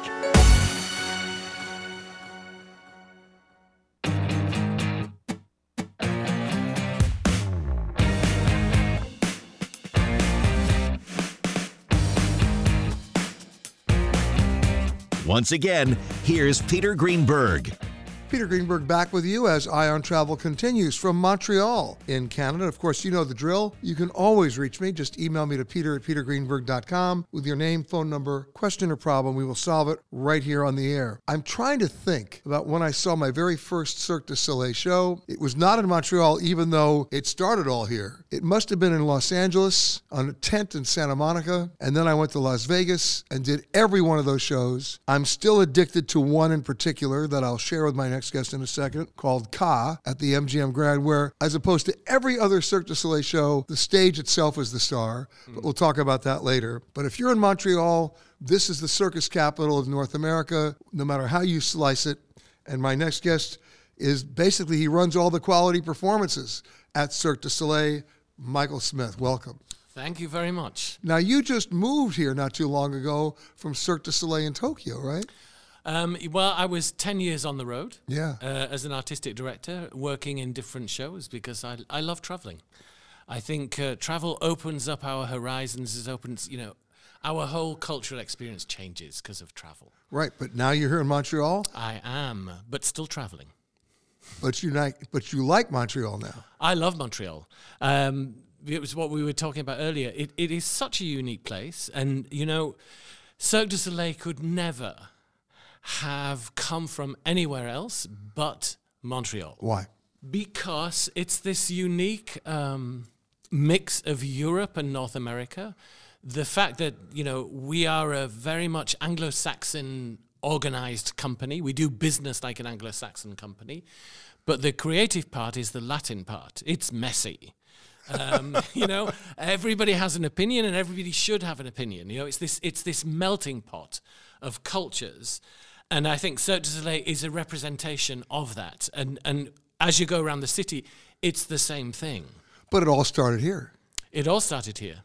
Yeah. And it continues here. It does. Our headquarters is still based in Montreal.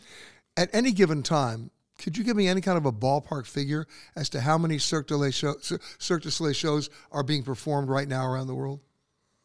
Ballpark figure. 49. That wasn't a ballpark figure. That was a specific figure. I checked my documents. But that's not because we're an umbrella company now. It's not just the shows in the Big Tops and the shows in Vegas. We also have Blue Man Group. We have V-Star. We have events and experiences. I obviously work in the Big Top shows. Right. But yeah, it is expanded to include much more than it did when it first started. Wow. And then, of course, you're always reinventing. But this is the pressure that we have. We're an innovative company. So every time we create a new show, we have to look at what has not been done.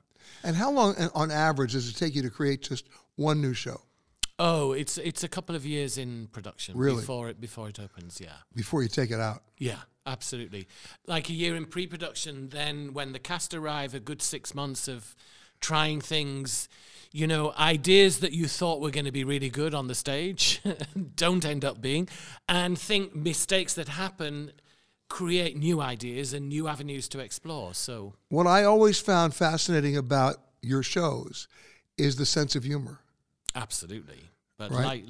if we can't laugh at life, then we have a problem.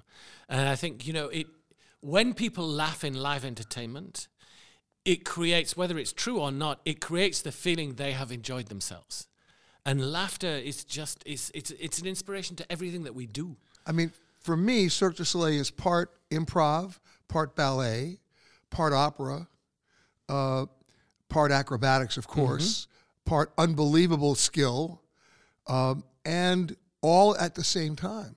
And storytelling, of course. But yeah, it's all those. I would say improv is not part of it. But it is very rehearsed. But we know that, but it comes across that way, which is... absolutely, because again, it's about being spontaneous. And then the feeling of being spontaneous opens up people's souls and their imagination, their emotions to receive. And, where we're different to musical theatre is that we don't have a story as such. The story evolves and changes depending on the players that we've got. What the common denominator is that we create entertainment that allows an audience to explore their own imagination. I like to believe that in 2,000 people who've watched the show, 2,000 people have seen their own show. Whatever is happening in their lives, whatever they're feeling at that time, they will see different things. You can go and see a Cirque du Soleil show that you've seen before 5 or 6 times. You will see new things. Exactly. That's what we do. But this is the hub, Montreal. Yes. And yesterday, I went out to the circus school. Oh, okay. Excuse my cough. I went out to the circus school, and I just took a look at every one of the students there that were working, trying to get to the next level, right? Mm-hmm. So they might be cast in one of your shows. Absolutely. And I took a look at what they were doing in their skill set and realized that had I tried to do that, I would be in orthopedic surgery right now.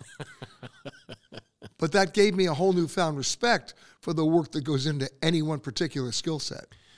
You know, the end result is very glamorous and it's entertaining. The payoff is that what we do, the result of our work at the end of the day is thousands of people standing up, applauding, being inspired.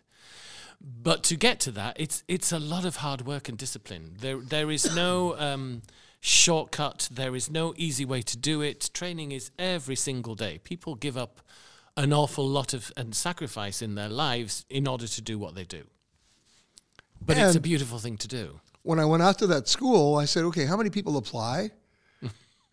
How many people get accepted? And then of those who get accepted, how many actually make the cut? Well, yeah, it's a tough industry.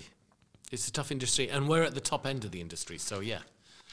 What's your biggest challenge?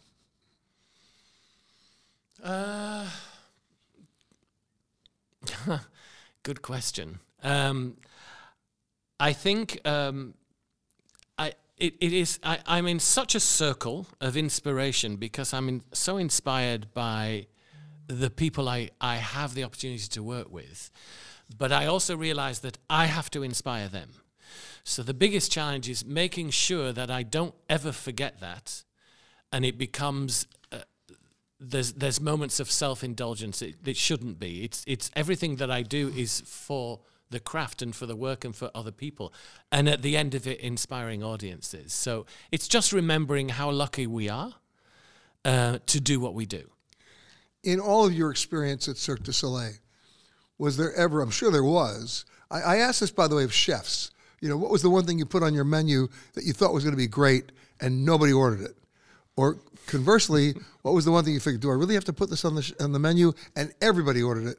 From a show perspective, what's the one performance that you put on that you thought this is going to be the showstopper and you had to get rid of it? Oh my gosh, so many. So many. I mean, that's the role of a director. You have to be brutal with yourself. You can't hold on to something that is not working for an audience. You're subservient to the experience that the audience has. And sometimes you think, I know this can work. I really believe in it, but you have to go, okay, Michael, it doesn't. You have to walk away. And you have to start again. That's the creative process, and sometimes it's really tough. Because you're coming up with a combination of acrobatics, excuse the expression, gravity, right? Storytelling, and the space in which you have to work. Yes. And that really governs what you really can and can't do. It does, and acrobatically, every acrobatic image is driven by a character. Is driven by a story, is driven by an emotional engagement with the artist to what they want to say at that moment. It's not just the triples they do in the air, but getting an acrobat to understand that is also the challenge. We have a lot of people... To make them understand that they're also telling a story. Well, yes, because we don't recruit... our recruitment is not in circuses, it's from elite sport. So to be... in the Olympic Games, representing a country at World Championships, you have to have such a sense of self-discipline and control. And everything that you think has to be internalized. So they come to us with this incredible discipline, incredible technique. We have to turn their emotions inside out to get them to understand, yes, you executed an amazing triple, but it's when you land and you touch the audience, what is that? That's the important part. What are you saying? Yeah, exactly. And that is a long process, and it's a continual process. Well, I am happy to be here in the Cirque du Soleil capital of Montreal. Lovely to meet you, and I'm not available for any triples. Well, there's doubles. I'm not available for even singles. Michael Smith from Cirque du Soleil right here in Montreal. Thanks so much for joining us, and looking forward to all the next shows. Come and see us. And we'll be back with more from Montreal as Eye on Travel continues right after this. Have a travel question or problem? Just email Peter at peter@petergreenberg.com, and we'll solve it on the air.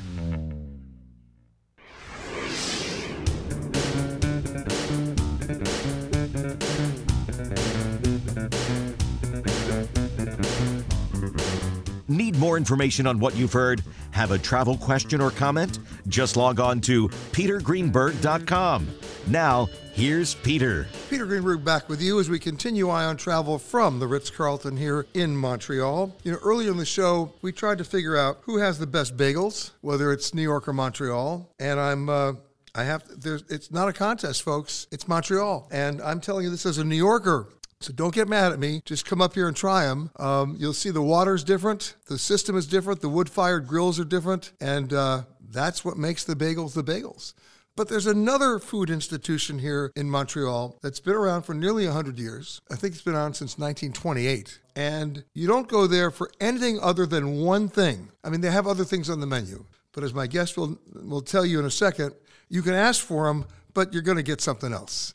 And what you're going to get is smoked meat. Now, that's what they call it here in Montreal. In New York, we call it pastrami. And it's brisket. And it's unbelievable.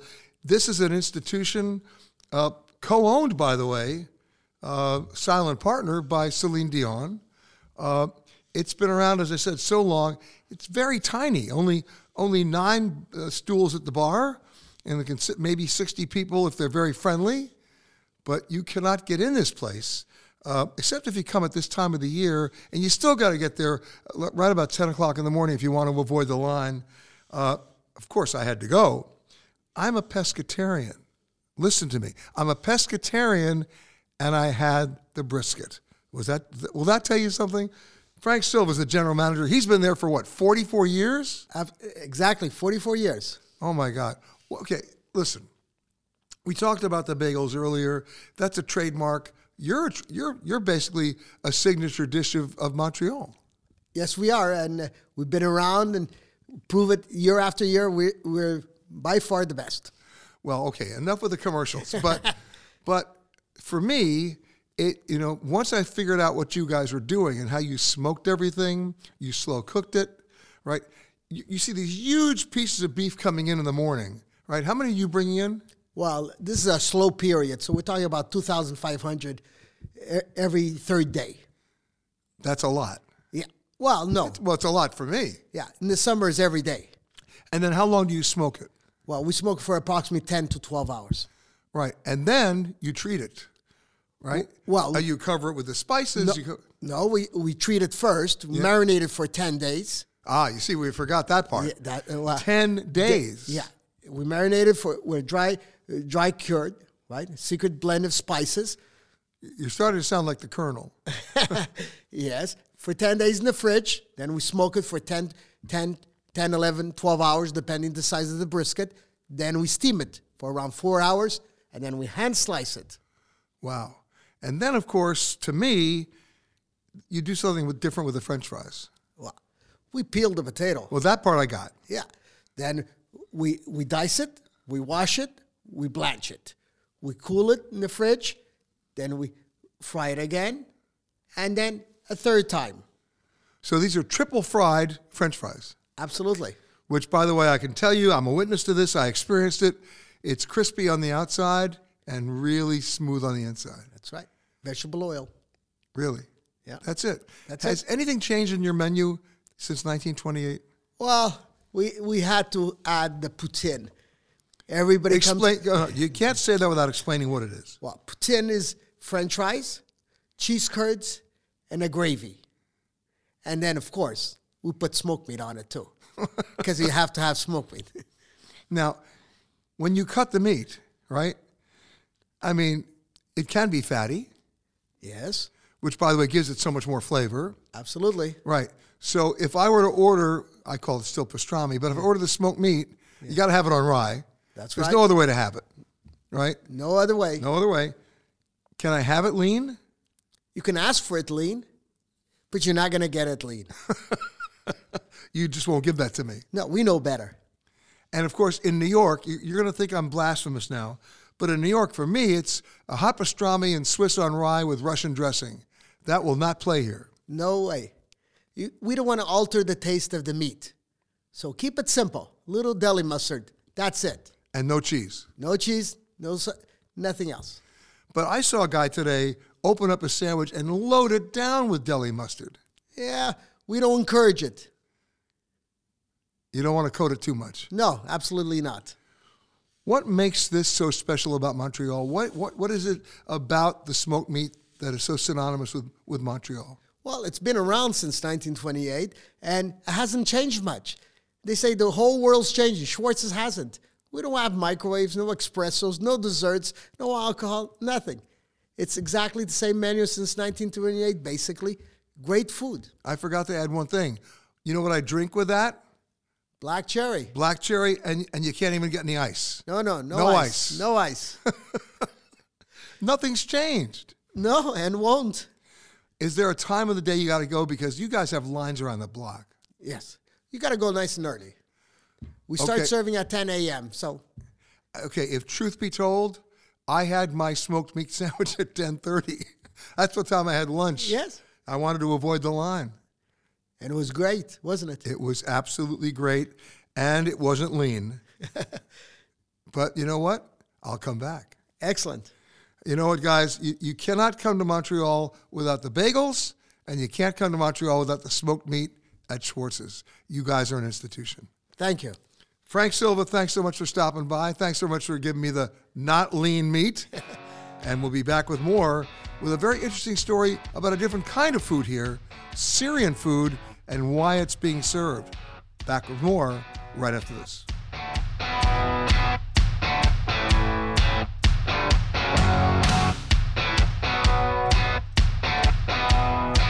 Please remain seated with your seatbelt fastened.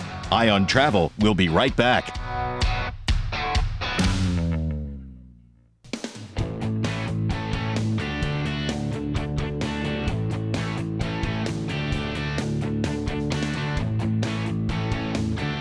Now, back to Eye on Travel.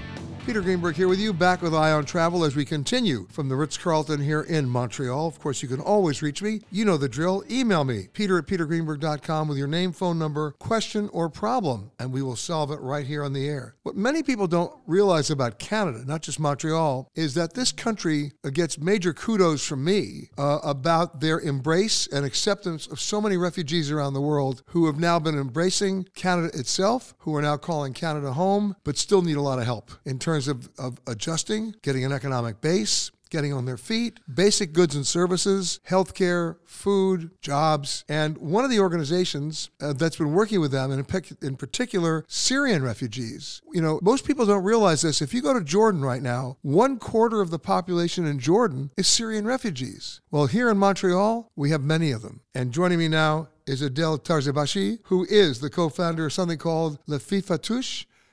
Adele, you're working with how many Syrian refugees now? We are 10 in the kitchen right now, 10 ladies working with us. Right. And what you're doing is you're feeding them. Yeah, exactly. We give them the opportunity to integrate in the society. We give them job, and by this job, they feel independent and they feel related to this new country. Now, you may have 10 people working in the kitchen, but how many refugees are we talking about? Actually, Canada received around 25,000 refugees 5 years ago, and during this moment, there was a lot of refugees coming and asking to find a job. It wasn't easier to find a job, so by creating our company Le FIFA Touche, we give them job, we give them hope, and from that time till now, it's around 50 ladies work with us. Some of them left because they have a nice experience, so they can find another job in Canada, in Montreal specifically, and some of them, they just continue with us. but you're also basically a way station, if you will, for people until they can find a job.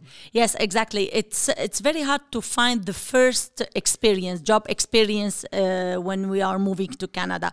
So some of them, they are like teachers, some of them, they are lawyers. So it was hard to find the job, and our company opened the doors for them to give them the opportunity of first employees. What gave you the idea to found this? What gave you the idea to start this? Actually, the idea came when I meet Josette Gauthier. It's the founder also for the Filles Fatouches. She has been she's documentatrice, so she has been traveling around the world, and she saw a lot of refugees opening their restaurant, their food truck, and catering service. And when she came back to Montreal, she had the idea, how can we help here in Canada, the refugees coming to here? And of course, I don't know if this was your idea at the beginning, but it's an interesting byproduct. You've now introduced the people of Montreal to Syrian food. Exactly. Our identity or our goal is to let Canadians discover what is Syria, what is the food of Syria, and what is the authentic flavor of perfume, of spices, of our souk, our city, Aleppo or Damascus. Of course, you know, we all know about, well, I won't say we all know, but I certainly know about the Lebanese mezze, right? The food in Lebanon is unbelievable. What's the food of Syria? There's some similarity between Lebanon and Syria. We use a lot of spices in our kitchen. We are just like Lebanese people, so we put all the mezze on the middle of the table and we share our plate. And the name, Les Filles Fatouches, what does that mean? Fatouche, it's a very colorful salad. It's like the signature of Syrian Lebanese salad. So it is... You're the salad girls. Yeah, it's a salad girls, exactly. Right? Yeah. Now, where can you find the food? If somebody's visiting Montreal, how do they find your food? Because that goes to support what you're doing. Exactly. So they can find our food via Lufa Farms during all the year. In summertime, we open our kiosk in Marché Jean Talon, so they can visit us. They can meet the ladies in our kiosk in Marché Jean Talon from the end of April till the end of September. And we sell also our chips via all the IGA. We sell also our spices. IGA being the grocery store here in Montreal. Yeah, it's a big store in Montreal. Montreal. I know. Yeah. So the bottom line is you've opened the door for them. Yeah, exactly. So everything it's made by these ladies. The food is prepared from zero with these ladies, and the spices also, we import them from Syria, we mix them here, and we pack them with the ladies. What's the website? It's lesfillesfatouches.com. Lesfilles, LESFILLES, FATTOUSH.com. Definitely check it out when you're in Montreal. Go to the markets, buy the food, engage in a conversation, and learn about an experience that you otherwise would never, ever have right here in Montreal. Adele Tarzibashi, thank you so much for joining us. Thanks. So happy to be here. And back with more from the Ritz-Carlton in Montreal right after this. Your flight might be late, but we're on time. Eye on Travel will be right back.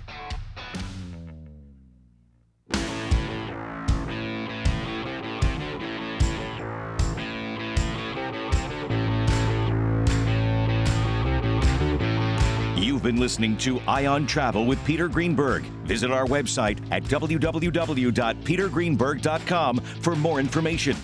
And sign up for our newsletter. Eye on Travel is a CBS Audio Network production.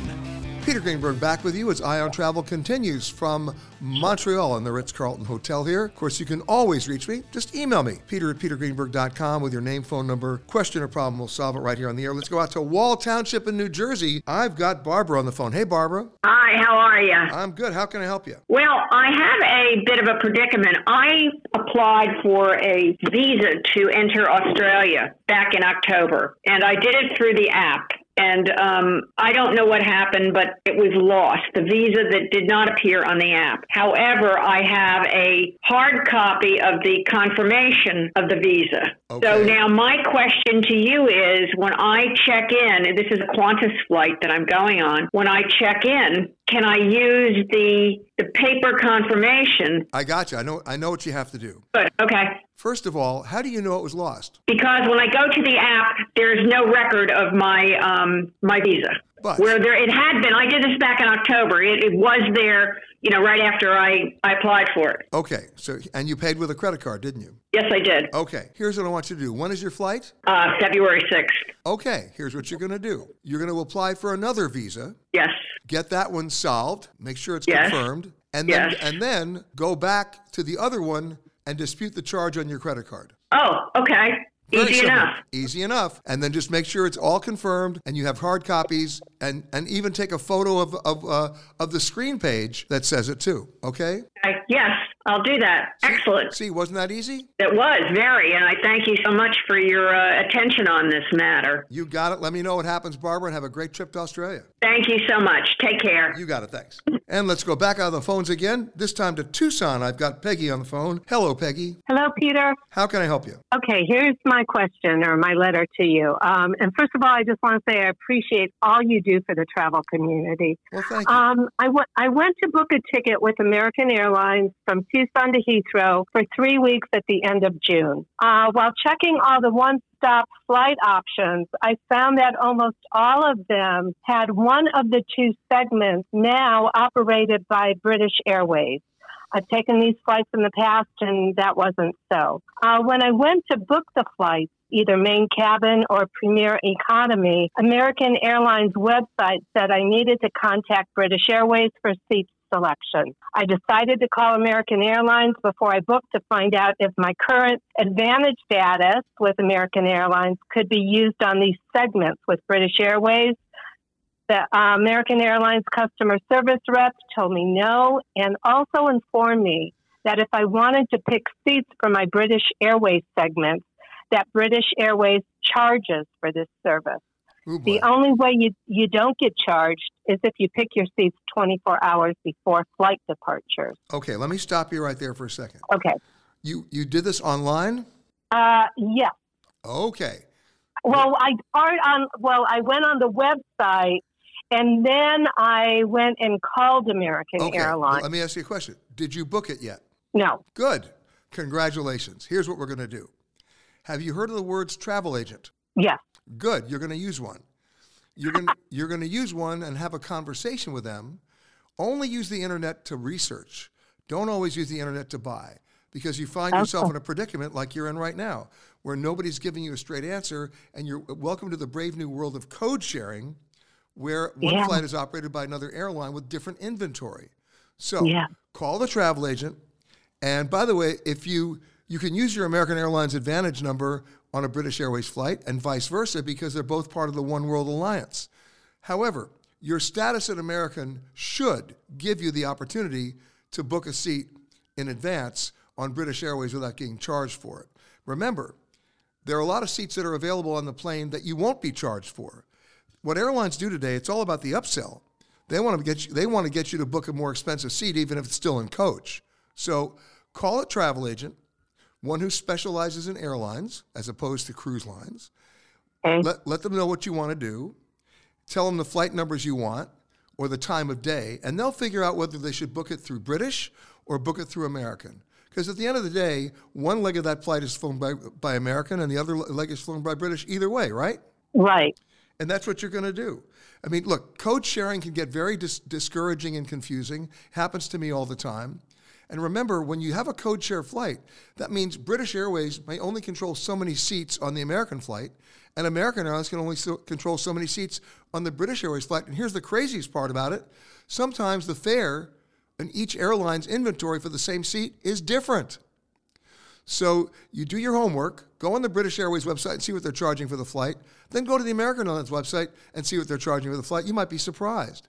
Either way, though, once you do the research, don't get stuck in internet hell. Do yourself a favor, call a travel advisor, have them walk you through it, and pay for it through them with a credit card. Interesting. Wow. Thank you. Okay. All right. Yeah, I used to do a lot of travel for my business. Now I'm retired, and so many things have just changed. I don't have to tell you. So and I won't let you tell me because it's too discouraging, right? But Bottom line is, have that conversation. Okay, Peggy? Thank you, sir. You got Appreciate it. You got okay. it. That music Have means a we're good out of one. time for this show. A lot of people to thank. Amanda Morris, of course, doing the production. Jeff Ryder doing the boards. Of course, Andrew Toriani and the entire staff of the Ritz-Carlton here in Montreal. And we will see you guys next week from a different remote location somewhere around the world. Bye-bye, everybody. You've been listening to Ion Travel with Peter Greenberg. Visit our website at www.petergreenberg.com for more information and sign up for our newsletter. Ion Travel is a CBS Audio Network production.